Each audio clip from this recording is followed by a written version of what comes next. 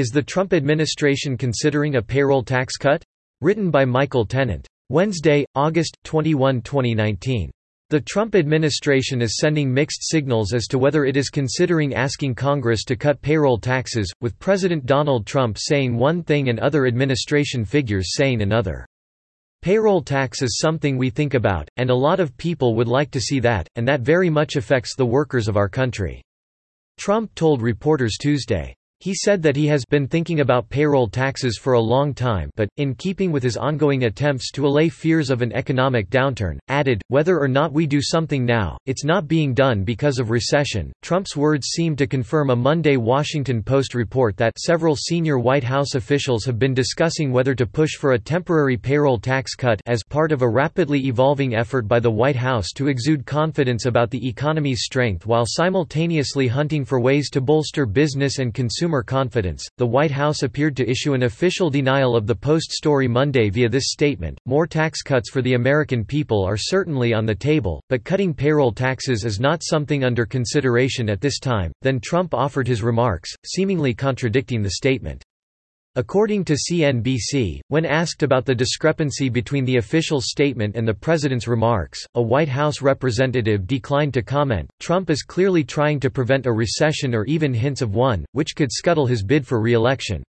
In a Monday tweet, he chastised Democrats for trying to will the economy to be bad for purposes of the 2020 election and criticized Federal Reserve Chairman Jerome Powell for his horrendous lack of vision. He later called on the Fed to reduce interest rates by at least 1 percentage point and possibly to engage in some quantitative easing as well. In other words, he wants the Fed to inflate the currency. He also complained that the dollar is too strong in order to goose the economy going into next year. Cutting payroll taxes, even temporarily, would certainly be preferable to devaluing the dollar, which has already lost most of its value since the Fed was created in 1913. Getting Congress to agree to it would be another matter. Payroll taxes are used to fund Social Security and Medicare.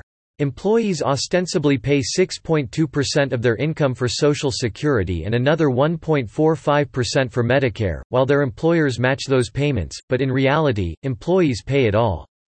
The Social Security tax only applies to the first $132,900 of income, so a reduction of this tax would help low- and middle-income Americans significantly more than upper-income Americans.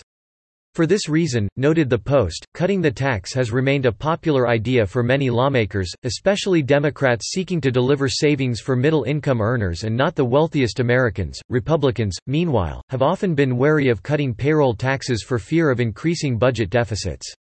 When the payroll tax was cut temporarily in 2011 and 2012, the Obama administration directed other revenue to Social Security to cover the shortfall, but that just created bigger deficits elsewhere.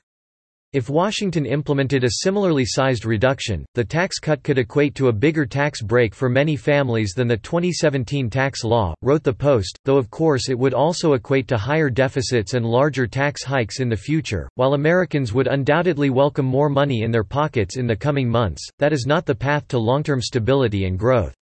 Cutting taxes without cutting spending just ensures higher taxes or inflation to pay off deficits in the years to come. Likewise, tinkering with interest rates and printing more money may generate a short-term economic boom, perhaps enough to get Trump a second term, but it can only destroy what's left of the dollar and ultimately cause a bust. What the U.S. economy needs is sound money, free market interest rates, significantly lower taxation and regulation, and a severely slashed federal budget. In short, it needs the government provided for in the Constitution, not the behemoth under which we now suffer. Subscribe to The New American and listen to more by clicking podcast on the top right corner of our homepage. Also, please consider donating to help us push out more content for you, our listeners.